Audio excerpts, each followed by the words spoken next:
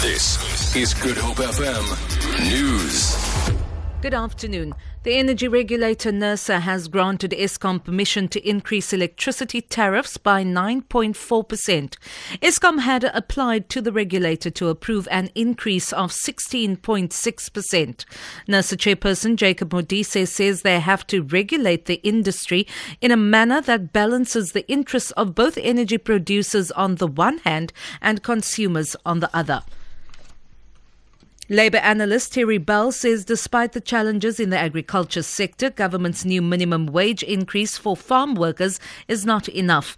The Labour Department's increase for farm workers and the forestry sector kicked in today. Farm workers will now earn a minimum of 2,778 Rand 83 cent per month from 2,772 Rand 23 cent. A daily wage for a farm worker is 128 Rand 26 for a 9-hour day, compared to the previous rate of 120 Rand 32. Bell explains. It scarcely brings the farm workers up to a living wage. The point is, at the same time, we have the problem with the drought and farmers in certain areas really suffering badly. And this shouldn't be an excuse for not providing decent wages and conditions for workers.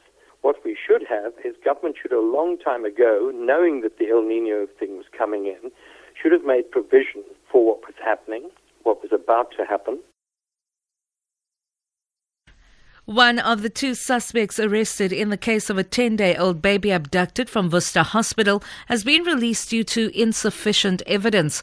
The remaining suspect is a 17-year-old girl who is being kept at a place of safety. Baby Sergio Stradom was safely returned to his family on Sunday. Lyndon Khan reports. Proceedings are expected to be held in camera as the suspect is a minor. Senior prosecutor Charlene Mostert says the teenager indicated she will apply for legal aid. The baby was allegedly snatched from the maternity ward of the hospital on Thursday. Police tracked the suspects to Ashton, where they were arrested. Two suspects had initially been taken into custody, but one, aged 42, has since been released as the state believes it does not have a prima facie case. Mostert says the matter is expected to be postponed for further investigation. The baby is reportedly doing well. Lyndon Khan, SABC News, Worcester. Former Robben Island political prisoner Ahmed Kathrada has come out in support of the National Action Plan against racism and xenophobia. Kathrada is among a number of speakers at the National Consultative Dialogue being held at Century City outside Cape Town. Kathrada says the initiative is in line with the country's constitution that South Africa belongs to all who live in it. The UN High Commissioner for Human Rights, Margaret Atieno, yesterday also came out in support of the national plan to fight racism, discrimination, xenophobia and other related intolerances. The draft plan was approved by Cabinet last year and consultative dialogues will now be held in all provinces to finalise the document. South Africa's economy grew by 1.3% in 2015. That's according to data released by Statistics South Africa.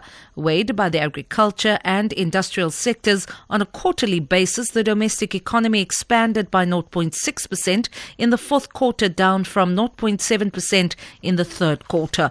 For Good Hope FM News, I'm Vanya Klitschko-Collison.